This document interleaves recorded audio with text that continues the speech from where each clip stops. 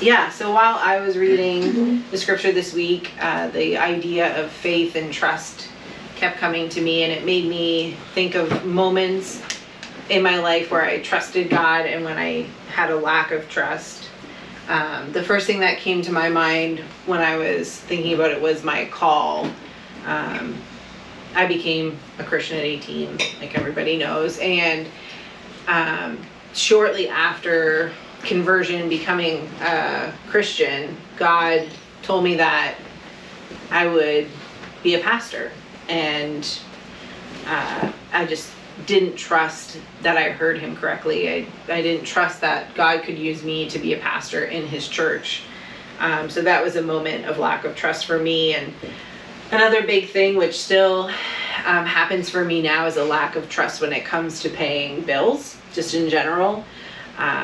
I think it's this little bit of a scarcity mindset that I have, that if I pay this bill, then the money won't be available later when I need it for something else. And that was a major thing, when we first got married and we were on our own and raising kids. Often I would say, well, I'll pay that later if the money is there. But often the money wouldn't be there anymore because it was spent on something else and a bill wouldn't get paid. And the lack of trust was just that God wouldn't provide for everything that we needed. And the easiest thing was not to pay the bill, so I wouldn't do that and I would wait. And then I think something that was really hard for me is entrusting my family to God. So entrusting BJ and the boys to God, and trusting that he would be real for them, and that they would have their own relationship with God. That was something that I had a lack of trust of. And even when the boys were really young, I was afraid that they were gonna sin, which was a very naive mindset to have, because they would sin. God made it clear, everybody has sinned and fallen short of the glory of God, but that the grace that was sufficient for me would be sufficient for BJ and the boys as well. So those were areas of lack of trust. But at the same time, I think there were moments of trust that I had in God. The first one being when my friend Katie shared the gospel with me, which was in the Toys R Us break room when I was 18 years old. And so for the first time, then I really put my trust in God as Savior, as the one who created me, and that I was designed for a relationship with him, and he wanted that relationship with me. And so I trusted that was all true. And then trusted God finally at 27 with the call to be a pastor, to be in ministry, to do that.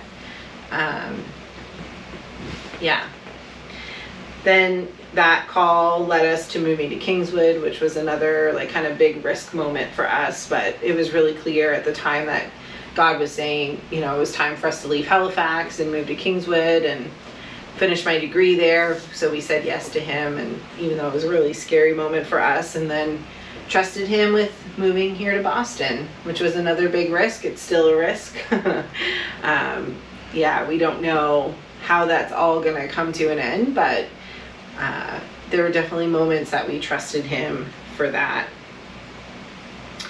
So I am going to ask everybody in here. Now, I've had the advantage because I've had some time to think about it, but can you think of moments where you would say you lacked trust in God? And then are there moments where you would say that you did trust God, like big things that stand out in your mind? So you don't have to share, but if you want to share them, you can. But maybe try to think of one for each category. So when you didn't trust, there was a lack of trust, and then eventually you saw God move in that area. And then on the other side is when there was trust. So I'll just give us a minute to think about that.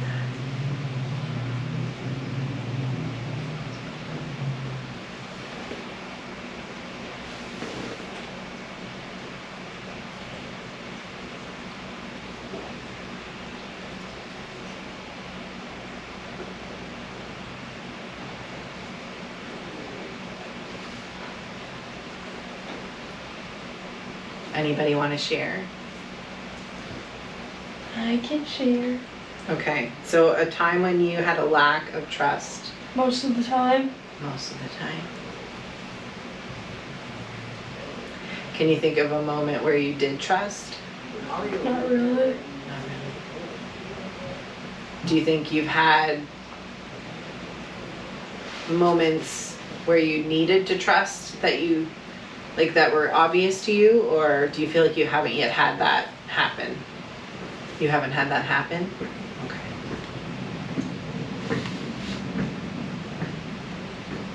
Cool. Anybody else want to share? So the question that came to mind as I was writing this out was, how do we grow in our faith and our trust in God? So we're going to look at Leviticus 26, starting in verse 3 and go to 13. So it says, if you follow my statutes and faithfully observe my commands, I will give you rain at the right time, and the land will yield its produce, and the trees of the field will bear their fruit. Your threshing will continue until grape harvest, and the grape harvest will continue until sowing time. You will have plenty of food to eat and live securely in your land. I will give you peace to the land, and you will lie down with nothing to frighten you. I will remove dangerous animals from the land, and no sword will pass through your land. You will pursue your enemies, and they will fall before you by the sword. 5 of you will pursue 100, and 100 of you will pursue 10,000. Your enemies will fall before you by the sword. I will turn to you and make you fruitful and multiply you, and confirm my covenant with you. You will eat the old grain of the previous year, and will clear out the old to make room for the new. I will place my residence among you, and I will not reject you. I will walk among you and be your God, and you will be my people. I am the Lord your God, who brought you out of the land of Egypt, so that you would no longer be their slaves. I broke the bars of your yoke and enabled you to live in freedom. So, anybody want to guess how many promises God made in those verses? Just a ballpark number. 26. Wait, hold on. 12. 12? Hold on. I haven't read through it yet. Well, Travis, you got it right. God made 26 promises. Really? Yeah? What's my prize? Air high five. Oh, a real high five. Come on, don't leave me hanging. How did I get that right? I wasn't even reading. Yeah, so there's 26 promises in there. And we see in verse 3 that there was a condition to all of those promises. And it was, if you follow my statutes and faithfully observe my commands. And then all of those promises that followed, he said he would do. The covenant relationship that God gave to Abraham, to Isaac, to Jacob, and now that he's giving to the Israelites, was called a suzerain vassal. Say that 10 times fast. Suzerain vassal. Suzerain vassal. Suzerain vassal. Suzerain vassal. Suzerain vassal. Suzerain vassal. Suzerain vassal. Suzerain vassal. Suzerain vassal. Okay, thank you, Travis. So suzerain vassal covenant means that there's one person who is kind of the follower in that covenant and somebody who would be a leader in the covenant.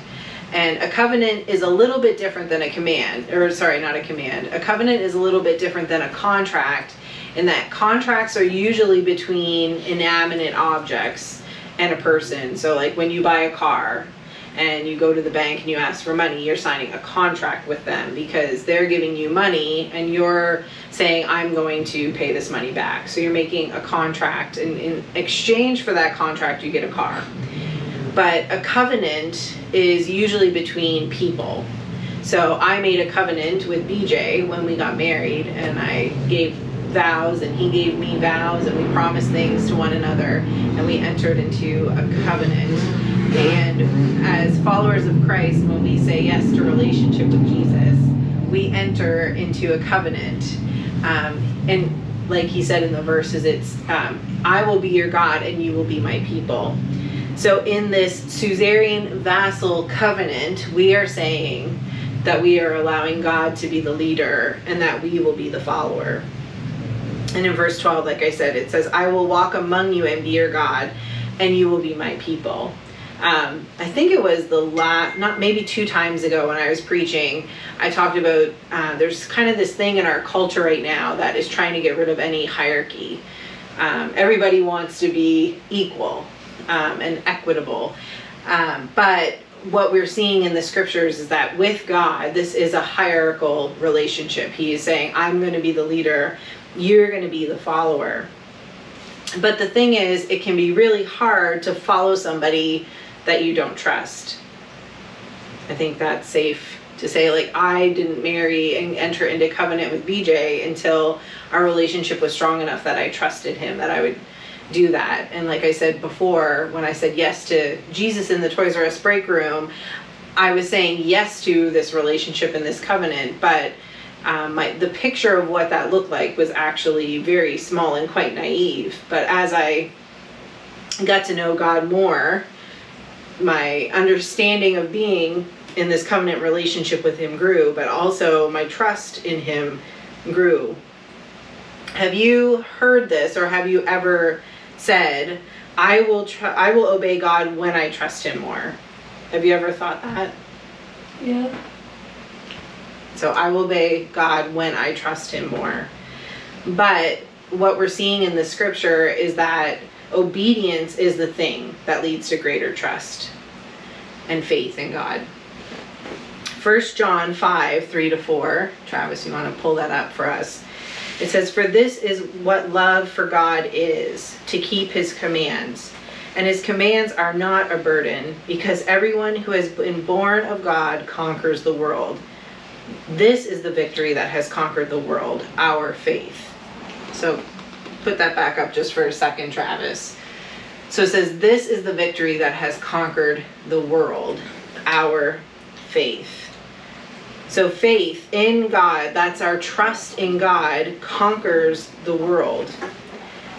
But the interesting thing that we have to remember is without God, we are the world.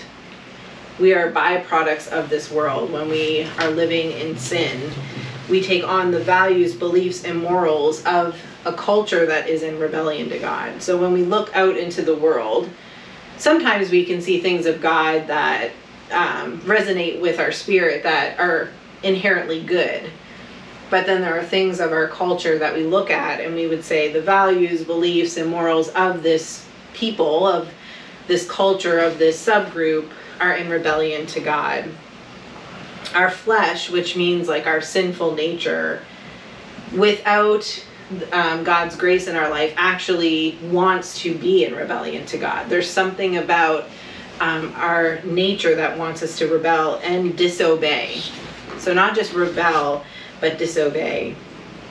But when we obey God, we are fighting against our flesh in the world. That's what the scripture is telling us. Put it back up just for a second, Travis.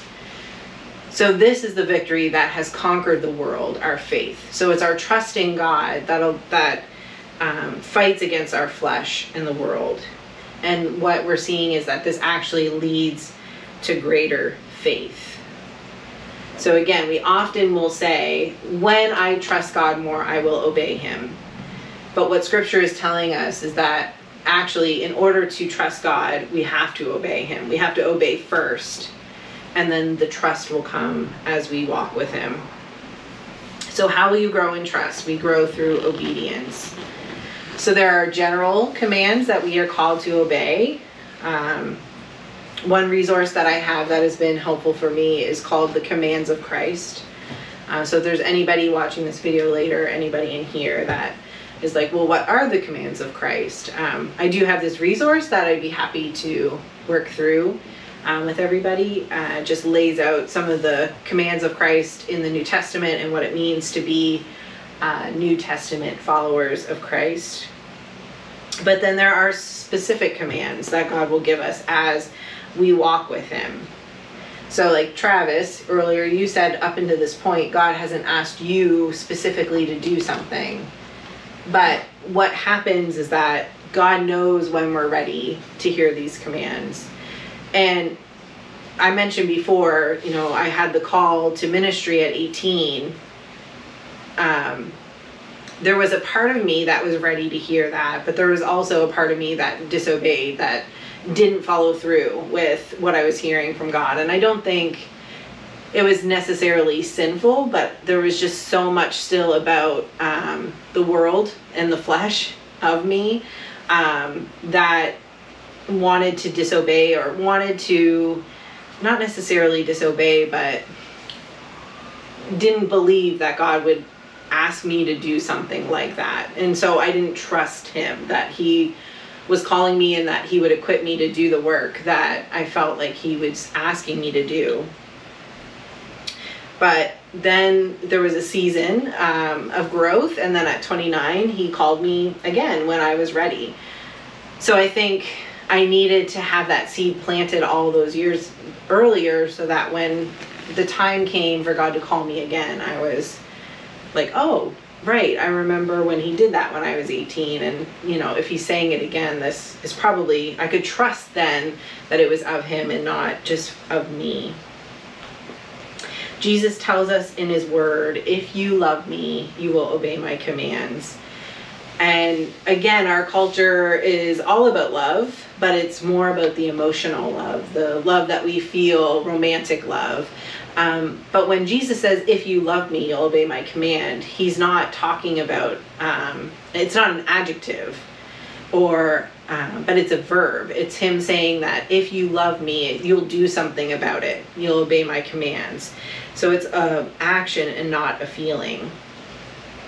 So just some questions to close us off is, what does God want you to do?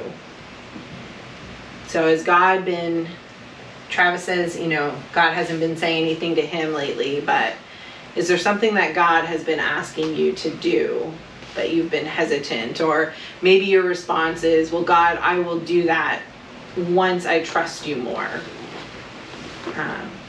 So what does God want you to do, and are you going to do it? Are you going to obey his command? Because he said, if you love me, you'll obey my commands. So if we do this, so if we love him and we obey his commands, there are things that happen. It means that we are God's people who are set apart. So in the verses in Leviticus that we're reading, even when we were doing the Bible study, right, Travis said there's some parts of this that don't quite make sense to me. But what God was doing at that time was he was creating a people that were set apart for him. So when Moses was up on Mount Sinai and getting all the instructions to give to the people, is because God was choosing this group of people for that time, for that season in his redemptive story, to be his people set apart for him. But now, because of what Christ has done, we all are part of this new Israel, is what the scriptures call it in Romans. And so we are now God's set apart people. And we enter into that by saying yes to covenant with him. But also we continue to develop who we are as a people by saying yes to God and being obedient to the things that he asks us to do. So if we do this, we are God's people set apart, but we also won't look like the world. And there's a saying, that we are to be in the world, but not of the world. And I do believe that somewhere along the way, there was a group of believers, and some still exist now, that believe to be set apart means that we have to be completely separate from the world. But that's not what Jesus is saying, and that's not what he did when he came. He hung out with the oppressed, the poor.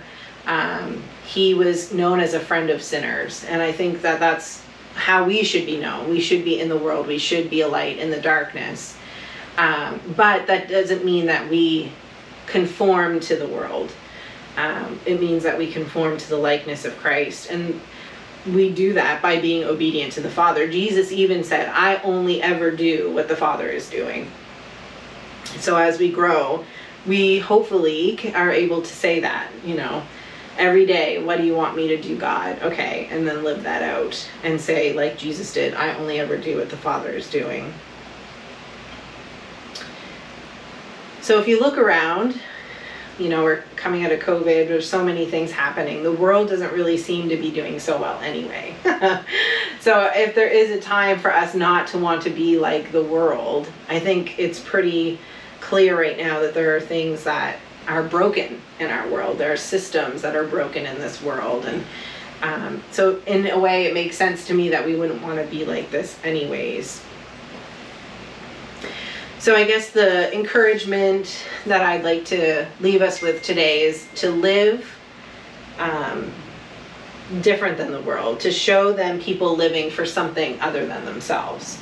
Because I think what happens is a lot of the brokenness that is in our world is because we're too inward focused and we're worried about what we're doing and what we're about. But if we can, take on the likeness of Christ and live as people who are obedient to Jesus, to God, then we'll be people who live for something other than ourselves. And I think the watching world will notice that, and hopefully,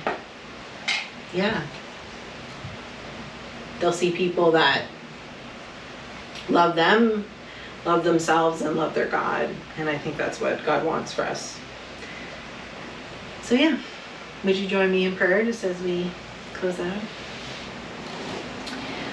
God, I thank you for the truth of your word. I think I am, I don't even want to say I'm guilty of it, but I know that I have said that when I trust you more, I'll obey you more. But there's so many things about who you are and what we read in your word that is counterintuitive to us, especially if we are giving in to our flesh and if there's sin in our lives. But from your word today, we see that our trust and our faith will grow because we are obedient to you.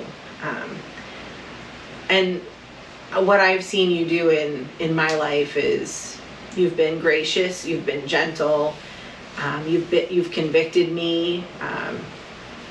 I have felt guilt when I have not obeyed you. And that all of that is okay because it has gotten me to where I am today. And I know when I look back 5 years from now, I'll still see times maybe where there was a lack of trust, but I know I'll also see a God who's been gracious and good to me and journeyed with me as I figured you out more and as I figured myself out more and as I was transformed more by your grace. So I just say help me, help all of us, journey with us, and help us to trust you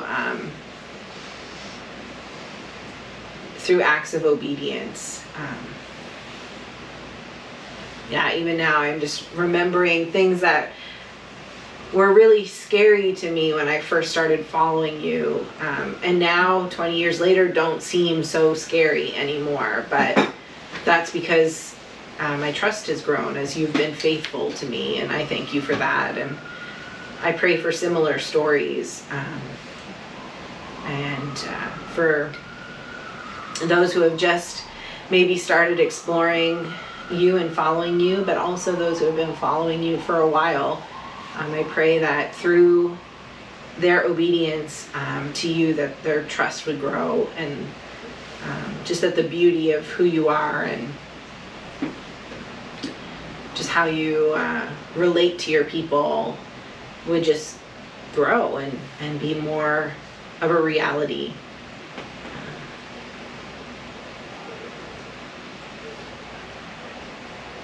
We pray these things in your name, Jesus. Amen. Amen.